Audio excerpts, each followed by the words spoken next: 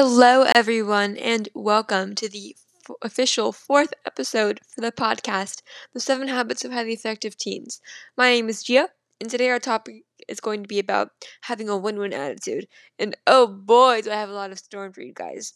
Before we get started, I hope you guys have an amazing day, and I would prefer if you guys read Habit 4 just to keep up.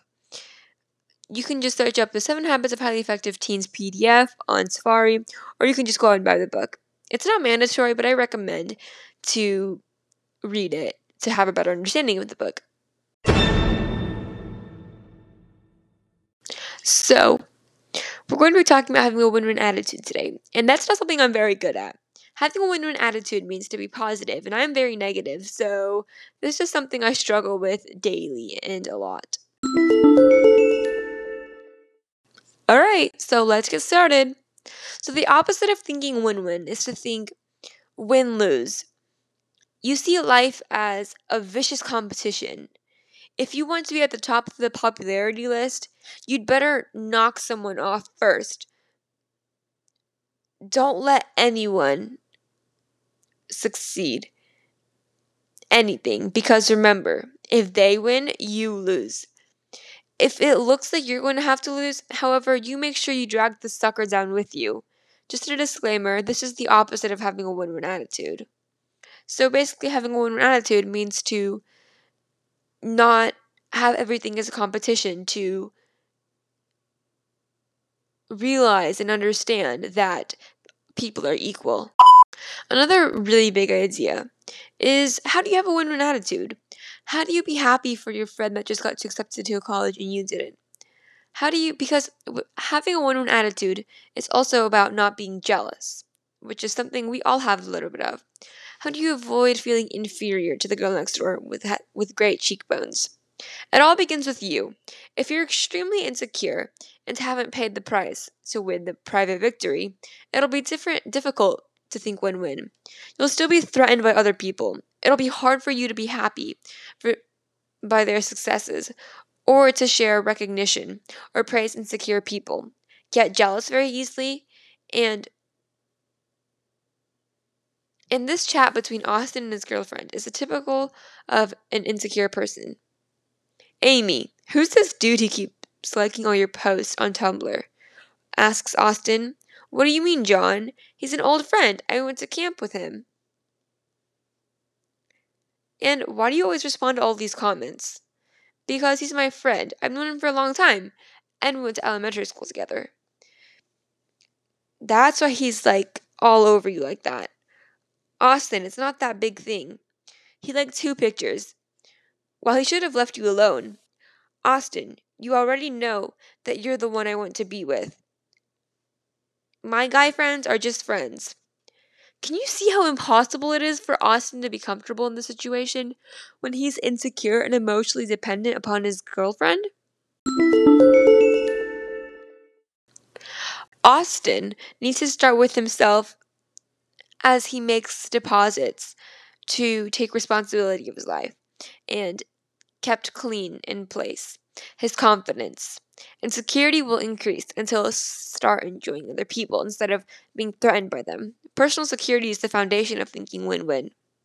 So, how to avoid the tumor twins?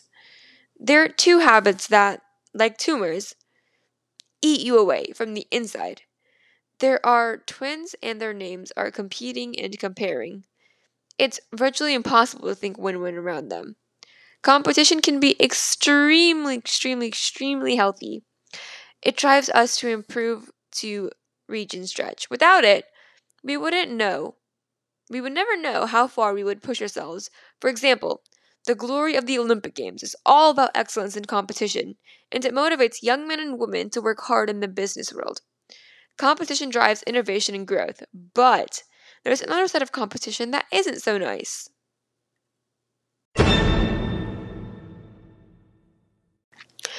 The movie Star Wars. Oh. Sorry about that. Okay, so In the movie Star Wars, Luke Skywalker learns about a positive energy shield called the Force, which gives all life to all things later. Luke confronts the evil Darth Vader and learns the dark side of the Force. As Darth puts it, you don't know the power of the dark side. So it is with competition there is the sunny side and the dark side. And both are powerful. The powerful difference. Is this competition healthy when you compete against yourself or when it challenges you to reach and stretch and become your best competition? But then it becomes dark. You tie yourself down and you think win lose or when you use it in a way to place yourself above another. So it's important to compete with yourself but not with other people to make yourself better and other people. Here's some examples on how to think win-win. First off,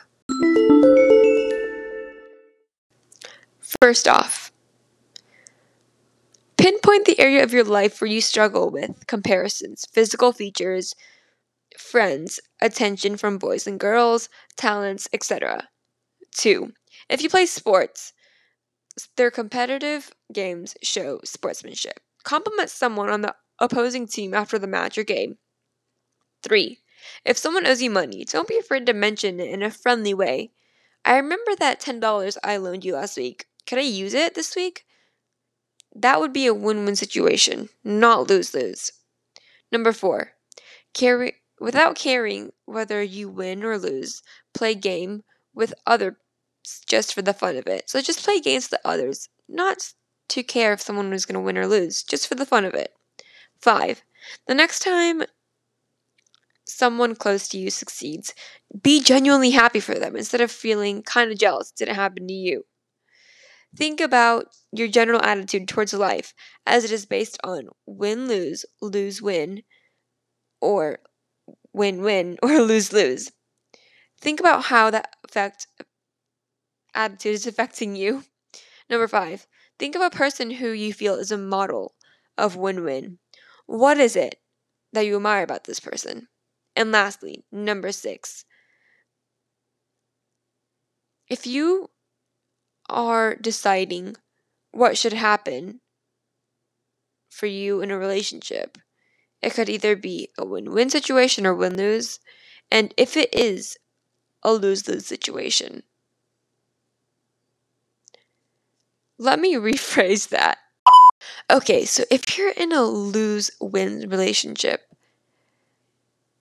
then you must decide what must happen for it to make it a win-win. Or else go for no deal and get out of that toxic relationship. Okay, that is it for this episode. Thank you guys so much for listening, and I think we can all improve on this. I hope everyone has an amazing day, and I'm so excited for the next episode. But remember, before we start the next episode, I definitely recommend reading The Fifth Habit before we start. Again, it's just a recommendation. It's not mandatory, but I still recommend it. Have an amazing day, and I'll see you for the next one. Bye.